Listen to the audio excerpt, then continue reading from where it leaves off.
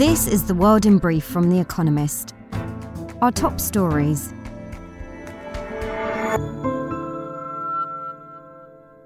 The Democrats retained control of the Senate after Catherine Cortez Masto was elected for a Nevada seat. That gives the party 50 seats in the upper house, with only Georgia, which has gone to a runoff, still to declare. Ms. Cortez Masto beat Adam Laxalt, a Donald Trump-endorsed Republican, emphasizing what a torrid midterms the former president's picks have endured. The result followed that in Arizona, in which Mark Kelly, the Democratic incumbent, beat Blake Masters, another Trump endorsee. The Republicans, however, still look favourites to flip the House of Representatives, although with a smaller majority than they had originally hoped for. With some vote counts proceeding at a glacial pace, the full results for the lower chamber may not be known for days. Israel's President Isaac Herzog gave Benjamin Netanyahu, a former prime minister, a mandate to form a new government. In an election on November the 1st, a pro-Netanyahu bloc won 64 out of 120 seats in the Knesset. Mr. Netanyahu's government is expected to include far-right and religious parties, including the Jewish Power Party, led by Itamar Ben-Gvir, an extremist long excluded from mainstream politics. Turkey's Vice President, Fuat Oktay, said an explosion in Istanbul, which killed 6 people and injured more than 80, was thought to have been a terrorist attack carried out by a woman. Videos show flames and a loud bang on Istiklal Avenue, a shopping street which is popular with locals and tourists. Ukraine's President, Volodymyr Zelensky, accused Russian soldiers of committing war crimes in the city of Kherson, from which they withdrew on Friday. Most critical infrastructure was destroyed, and residents are without electricity, heat, or water. Ukrainian authorities, who have cleared thousands of mines, tripwires, and unexploded shells left by Russian troops, have imposed a curfew and travel restrictions into and out of the city. Vladimir Putin, the president of Russia, and Ebrahim Raisi, his Iranian counterpart, held a phone call to discuss political, trade, and economic cooperation between their countries.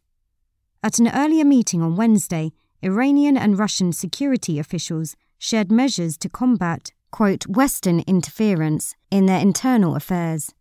Both countries are facing discontent at home and are subject to Western sanctions.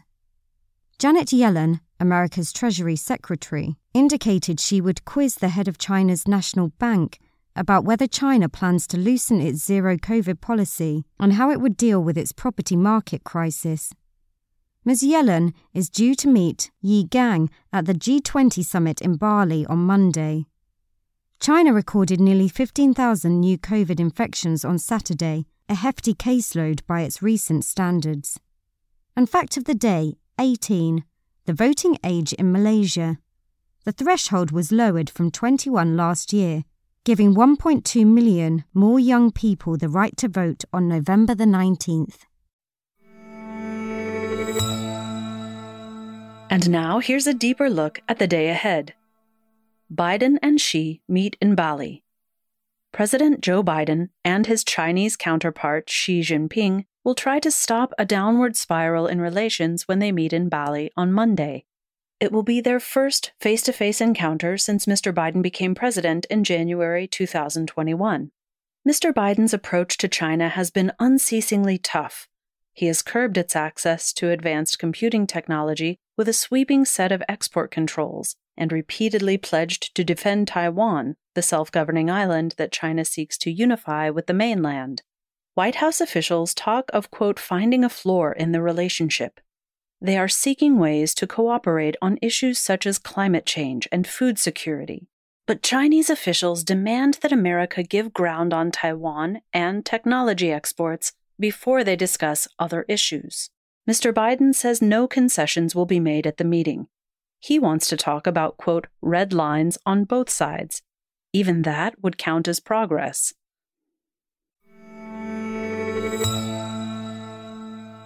Challenges for India's central bank.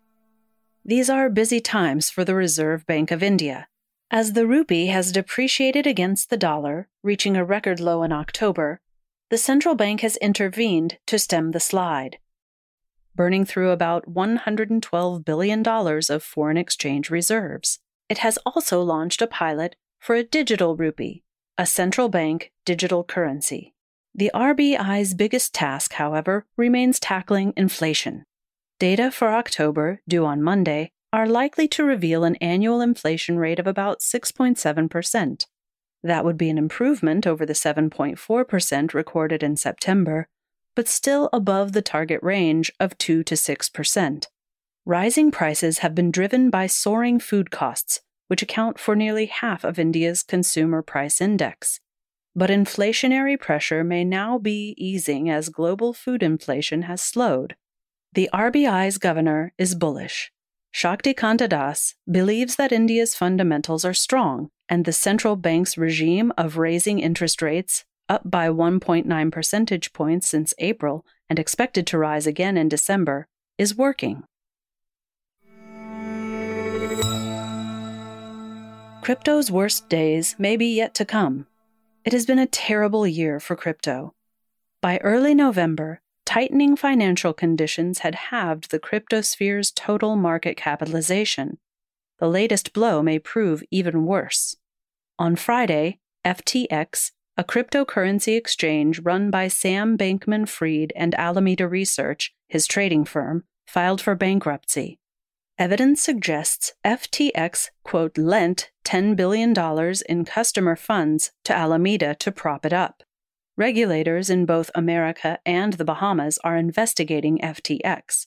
Whether customers get their money back has yet to be seen. The crash will have lasting reverberations. FTX was deeply entangled with the rest of the cryptosphere, having invested in startups and bailed out faltering crypto firms like Voyager and BlockFi. Uncertainty about whether such firms will find new backers has contributed to another fall of almost 20% in crypto's value in the past week. And while the crash has not yet spilled over into other financial markets, America's government says crypto needs more oversight. While regulation may help restore faith in legitimate crypto businesses, it could crush parts of the sector which thrive in its absence.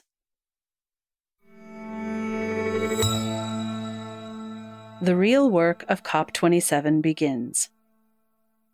On Monday morning, tired delegates will shuffle back to a giant conference center in Sharm el-Sheikh to begin the second week of COP27, the United Nations annual climate conference. World leaders making grand promises have left Egypt. It is now up to the country's negotiating teams to hash out what they're prepared to do to tackle climate change. Much has been made this year of poor countries' desires for, quote, loss and damage funding to compensate for the impacts of rising temperatures. That is being formally debated for the first time, but resistance from rich countries makes it highly unlikely that a relevant mechanism will be established. The most substantive climate commitment made during COP27 will probably not be made in Egypt at all. Later this week, leaders in Bali for the G20 summit are expected to announce a $15 billion fund to help Indonesia decarbonize its coal-intensive economy, copying an $8.5 billion deal struck with South Africa at COP26 last year. Yellowstone returns Montana to the spotlight. John Dutton sees enemies everywhere, and they are coming for his land. This is the premise of Yellowstone, which returned to Paramount on Sunday. In 4 previous seasons, Dutton, played by a leathery-looking Kevin Costner, has defended his Montana ranch from the government, hedge funds, militias, conservationists, and his own children. Horses and cattle may be how the West was won, Mr. Costner growls, but death and taxes is how we're gonna lose it. Some of the Dutton's defense is done with assault rifles, but the family deploys ruthless realpolitik on par with Succession or House of Cards. This 5th season will see Dutton become governor of Montana. The show explores the state's real politics too, such as the growing pains of its towns expanding into wilderness. Yellowstone is so popular that Taylor Sheridan, its creator, is planning 2 historical prequels, 1883, and 1923, and a Texas spinoff. Giddy up. Daily Quiz. Our baristas will serve you a new question each day this week.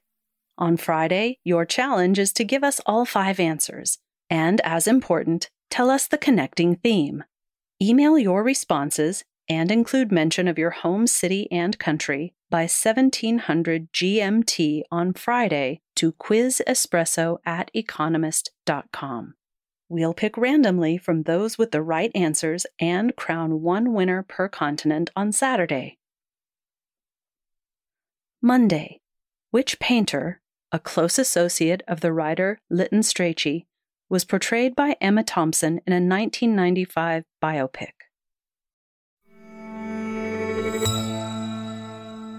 Finally, here's the quote of the day from Elsa Schiaparelli, who died on this day in 1973. In difficult times, fashion is always outrageous.